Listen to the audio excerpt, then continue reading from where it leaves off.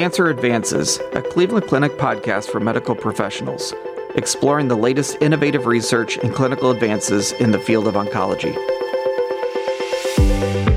Thank you for joining us for another episode of Cancer Advances. I'm your host, Dr. Dale Shepard, a medical oncologist here at Cleveland Clinic, overseeing our TOSIG Phase 1 and sarcoma programs. Today I'm happy to be joined by Dr. Robert DeBernardo, Section Head of Gynecologic Oncology. Dr. DeBernardo established the OB/GYN and Women's Health Institute's HIPEC program. He's here today to talk to us about the use of HIPEC for gynecologic cancers. So, welcome, Rob. Maybe you could start out by telling us a little bit about your role here at Cleveland Clinic. Yeah, sure. Thanks, Dale. It's so nice to be invited to chat about HIPEC. It's one of my passions. So I guess I've been with the clinic about 7-8 years now, and I came from UH. I started a program there. So in terms of HIPEC, it's for those people who might not know the terminology, it's hyperthermic intra-peritoneal chemotherapy, and it's a technique that had been used in GI cancers, relatively rare GI cancers, with some success. And since many of our most challenging gynecologic cancers are peritoneal surface malignancies, there were a number of us across the country and across the world that thought, hey, why not try to apply this same technique for our cancers? And it started slow, but we now have some really solid data in terms of efficacy in certain patients of ours with ovary cancer. So we can chat a little bit about that today if you like. Perfect. So how does it work? So maybe just walk us through, we think about intraperitoneal chemo, and we're talking about heated chemo, which, I give a lot of chemo and I never heat it. So maybe a little bit about that aspect. How does this actually work? What's the procedure? Let me talk about the procedure first, and then we'll talk about some of the more interesting rationale of why it might be beneficial or what might be explaining the improvements that we're seeing. So HIPEC is really a technique that's performed in the operating room. So at the time of a surgical debulking of cancer, where you have peritoneal metastasis, we're trying to remove all the gross residual disease. And, if there is disease left, it has to be very small volume, maybe 1 to 2 millimeters, but ideally no gross residual disease. So following those radical resections, the administration of typical chemotherapy agents, and for ovary cancer, we'll use cisplatin typically. Some folks are using carbo. Some people are using Taxol, but you can also give adriamycin in either the abdominal cavity or the chest for that matter. So once the surgical debulking is gone, we put tubing in the abdomen, close the abdomen, and then essentially infuse these drugs in that peritoneal dialysis for 45, 90, 60 minutes. Here at the clinic, we use a 90-minute protocol. Once the infusion is over, we, rinse the abdominal cavity empty, take the tubing out, and then if we've done a bowel resection, the bowel will go back together and then essentially close. So it adds about an hour and a half to our surgical procedure, maybe a little bit more. Now, we're monitoring inflow and outflow temperatures, and we're trying to achieve about 42 degrees centigrade. And so we're typically going to look for the outflow for that. Does that answer your question, Dale? Yeah, no, that's helpful. So this primarily is being used in patients after a surgery, but tell us a little bit about other settings before surgery. The group of people we have the best data for are people with epithelial ovarian cancer, so the typical garden variety high-grade ovary cancers. Most of these women are going to present with advanced stage disease, as many of you guys know, and typically they're going to require both systemic chemotherapy and surgery. It's controversial a bit if that surgery starts first or we give some induction chemotherapy. But regardless, there is very solid data from randomized controlled trials where people that get induction chemotherapy, so after 3 or 4 cycles of Taxol and platinum, if you take them to the operating room, debulk their residual cancer, and then give them HIPEC, it improves overall survival and progression-free survival significantly with no increase in morbidity or mortality, which is really good. So that's in terms of our newly diagnosed ovary cancers, primarily how it's being used for that subset of people that are not debulkable on presentation, either because of their age or because of their disease burden. If they have a good response, then they're great candidates. There are some centers that are using it up front. So somebody presents, they have a big ovary cancer, we debulk them and giving them that. I'm not a fan of that for a number of reasons. Those people tend to be pretty compromised, and so getting them through a big debulking surgery with multi-visceral organ resections is challenging. We don't always even have pathology except for a frozen section when we're making these decisions. So I'm a little leery about that and the added time. So you're taking a surgery that may be 4 or 5 hours and then adding another hour and a half to it. So some centers have done it, but again, we don't have really solid data that it's beneficial in the upfront setting. The other area where I've used it, and it would be interesting to look, is in consolidation. So for patients who have had surgery and chemotherapy, typically intravenous, for consolidation. So now they're done with their therapy, they're essentially cancer-free, putting a scope in, and then this procedure can be performed laparoscopically as well. And I have a handful of patients who've done extremely well. Clearly, that's not data, but it is certainly something that potentially warrants further study. And are we doing studies here at the clinic with HIPEC? We are. We have a lot of interesting things going on. So we have a lab, and in the lab we have ovarian cancer cell lines that platinum resistant and platinum sensitive, which we're looking at. We also have developed an animal model where we can mimic what we're doing a little bit more realistically than in cell culture. And we also have a trial that's on hold right now, but we have a trial where these women who have had neoadjuvant chemo and are going for their interval cellular reduction and getting HIPEC, we have a really cool protocol. What we're doing is leaving a portion of the omental tumor behind. So we sample half of the omental tumor right before we give HIPEC, and then we give HIPEC, and that second half of the tumor comes out after HIPEC. So we have the same exact tumor 90 minutes apart. We sort that by cell type, and then we do sequencing of all the RNA changes and stuff. And what's really fascinating is we've, I think, done 5 or 6 patients so far. The shift in what's happening in these tumor cells and the microenvironment is fascinating. This is really, there's a lot of immunologic change that we're seeing that has not really been described. So a lot of cool stuff going on in terms of lab work and some basic science, because the interesting thing is we have solid clinical data for upfront patients, like we talked about, also for patients in the recurrent setting. If they're going back to the operating room, HIPEC improves progression-free and overall survival in randomized controlled trials, which is hard to move the bar with ovary cancer. So, but we don't really know how this works.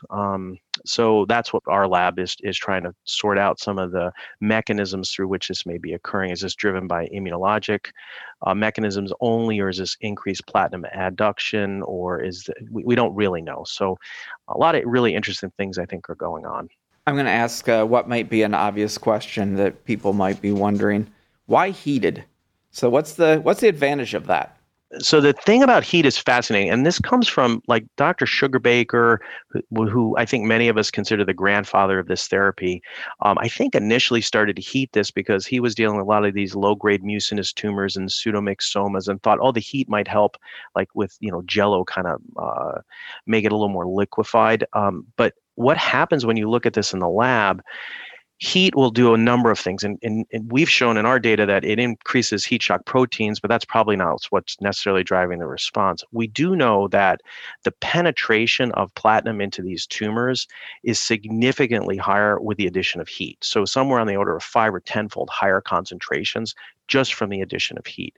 So heat itself may be is cytotoxic at a high enough level. It may impair the cancer cell's ability to repair the damage, and we know clearly that it's impacting the penetration of these tumors. So when you give a platinum drug intravenously, you can see that effect in the center of the tumor, but not on the periphery. And so when you give these drugs intraperitoneal, these platinum drugs will actually penetrate through the peritoneal surface, then get absorbed systemically through the peritoneal cavity. So you kind of are treating twice the tumor because you can't penetrate as deeply with simply IV fluid, and the heat increases the amount of distance that they can penetrate, as well as the number of platinum adducts that we're seeing. So mechanistically, that's what's been proposed. What we've learned from our data is that there's also a immunologic response, which may be in play. Now, in the GI arena, which is where I've encountered HIPEC more frequently, you always think about this being peritoneal disease, and if a patient has visceral disease, you may want to avoid this. So what does that look like with the tumors you treated? Can you do combination approaches, or what if someone has a liver met or a lung met? Is this something that's off the table, or how do you approach that? So it's very much on a case-by-case basis. Our data for ovary cancer is pretty well established. Surgery where we can optimally cytoreduce somebody is beneficial to their long-term outcomes. So if they have an isolated liver met and it can be resected and it leaves them with no gross residual disease or minimal gross residual disease, then it's probably beneficial. Now, if they're 85 and have multiple medical problems, it's a different story. You always have to balance, obviously, the morbidity with what you're doing to get somebody optimal. So we don't typically explore people's chests. I mean, the folks at Sloan Kettering are doing that. If they have people they think have disease in the chest, they'll start with a VATS.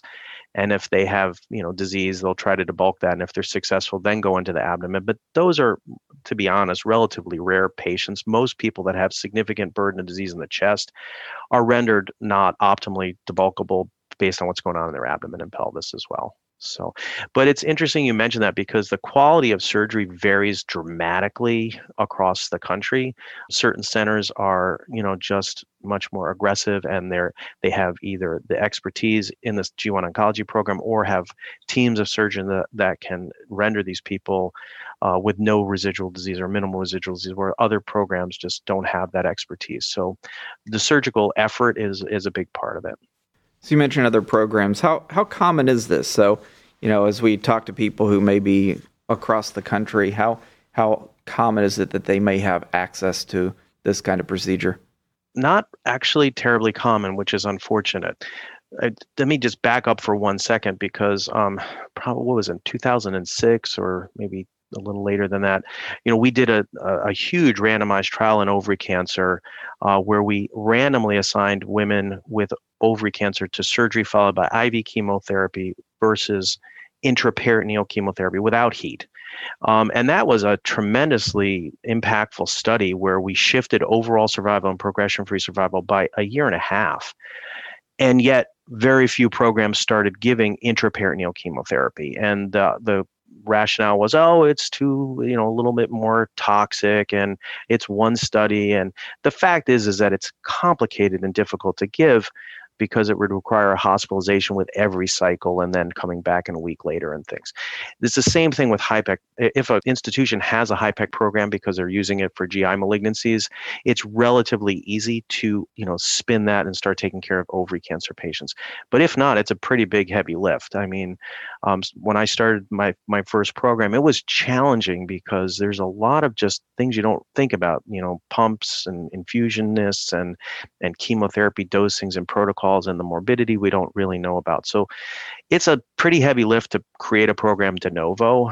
So I will tell you, there are probably, my guess would be 1 in 20 programs in the country, if that, offer it, and that might be even generous. So you're going to find it at some big centers, but not all. I think we're certainly the largest program in Ohio, hands down, in terms of HIPEC, and one of the largest in the country that offer it. So it sounds like a therapy that certainly can provide good benefit to patients. We'll talk about toxicity in a second. And you talked about the patients that benefit, but if someone's listening and who's the patient that might be most benefited by a visit here to the Cleveland Clinic to talk to you guys about incorporating this? So is there an ideal patient that you would say should come here? Of course. So there's 2 people that need to be considered. Anybody who has newly diagnosed ovary cancer who is getting chemotherapy upfront. That surgery that they're going to get after their 3rd cycle typically is really important, and that's where HIPEC has been shown to significantly improve progression-free and overall survival. So if they're getting treated in, say, Nevada, and they're getting their chemo there and their surgery is planned for 3 months down the road, it would be worth them giving us a call. We can do a virtual visit and then coming into town, having their surgery, having their HIPEC, and then they recover and they're back on their normal chemotherapy at home 3 weeks after surgery, 4 weeks after surgery. Again, it doesn't increase the morbidity. It's a little bit longer in the OR, but the morbidity is the same as their surgery. So I would tell you, I think somebody like that would be an ideal candidate. You come in, or if it's not the clinic, some center that's doing it, because it's certainly an added benefit. The other people that potentially benefit from this would be somebody with recurrent disease. Now, most often when people with ovary cancer recur, they're going to have an abdominal recurrence, and Oftentimes it's, multifocal with peritoneal carcinomatosis. Those are generally not the best candidates. There's a subset of those women, though, that have what I call oligometastatic disease. So maybe they have a splenic met and an omental tumor, or maybe a pelvic mass. If it's surgically resectable, we've shown in, again, randomized trials that surgically resecting that and giving them HIPEC improves outcomes dramatically, not just progression-free survival, but overall survival. So certainly worth a look at. It's a little trickier because I would tell you most people in the neoadjuvant setting would benefit from HIPEC. That was the first group we talked about. In a recurrent setting, it's a little different. And then again, in that small subset of patients with platinum-resistant disease are probably our worst prognosis patients. So for those people that are listening, just to define a term, so we have patients with ovary cancer we always treat with platinum, and we typically give them platinum-based agents with recurrence after recurrence until they become resistant to those drugs. And at that point, we know that the clock is ticking because they have about 6, 8, 12 months to live. In that setting, there are some patients that have surgically resectable disease with platinum resistance. And then we know, again, from randomized data, that addition of HIPEC changes that curve and now puts them back on a platinum-sensitive survival curve. So the biggest improvement we see is in platinum-resistant patients, which ties back into the work that we're doing in the lab, where we can penetrate these tumors and get more platinum drug in. So whatever resistance mechanism they have, if it's pumping it out or whatever it is, or repairing the DNA damage, it's overwhelmed probably by the heat and the administration of peritoneal chemo, so that we're seeing improved outcomes. So again, it's a very, that rubric is a little bit more complicated, depends on obviously their disease status and how fit they are. But there's a number of patients that we really significantly helped with that approach. So Rob, you mentioned that second category of recurrent patients. Is there a dependence on whether they are platinum resistant or refractory in that group? So refractory would be really challenging. And those are obviously the refractory patients who progress on primary chemo. They're really hard. And I have to tell you, I've been doing HIPEC for probably 12 years now. There may have been one patient that we did, because most of them are just too sick and their disease is too extensive, that they're not likely to benefit from it. So the platinum resistant folks, there are a number that fit into that category where HIPEC will help. Although again, in the subset of platinum resistant patients, it's going to be the minority. But it's certainly worth noting, because oftentimes when you have refractory patients, people start thinking about, as aggressive a therapy as possible. Right. And so again, it's always worth looking at these folks, because again, there's a lot of therapies that we can offer. I mean, a lot of excitement has been going on with PARP inhibition for our ovary cancer patients. But what's fascinating, and Peter we're just about to publish a paper on our experience with PARPs. I mean, all the literature out there and the drug companies are selling these as these are phenomenal drugs, but there's not yet one study that's shown it's improved overall survival. Everything moves progression-free survival, even substantially, but when the data matures, we're not seeing improvement in overall survival. And that's probably driven by the fact that these are chemo drugs. They don't want to market them as chemo drugs, but they're chemo. And when you have your patient who recurs ultimately on a PARP, either their bone marrow can't handle further chemo, or you're driving to a platinum-resistant state without using a platinum. So it's really interesting because our data supports that point of view, that these folks, after extended PARP use, don't respond terribly well. So that's why in the world of cancer, progression-free survival is super important. But ultimately, the measure is going to be overall survival in the end. Right. Now, you mentioned PARP. Certainly there's lots of interest in immunotherapies. Has there been a move toward thinking about combining HIPEC with those things like PARP and immunotherapy? Oh, yeah. So what's interesting is with immunotherapy and ovary cancer for all comers, response rates are probably 8%, which is pretty terrible.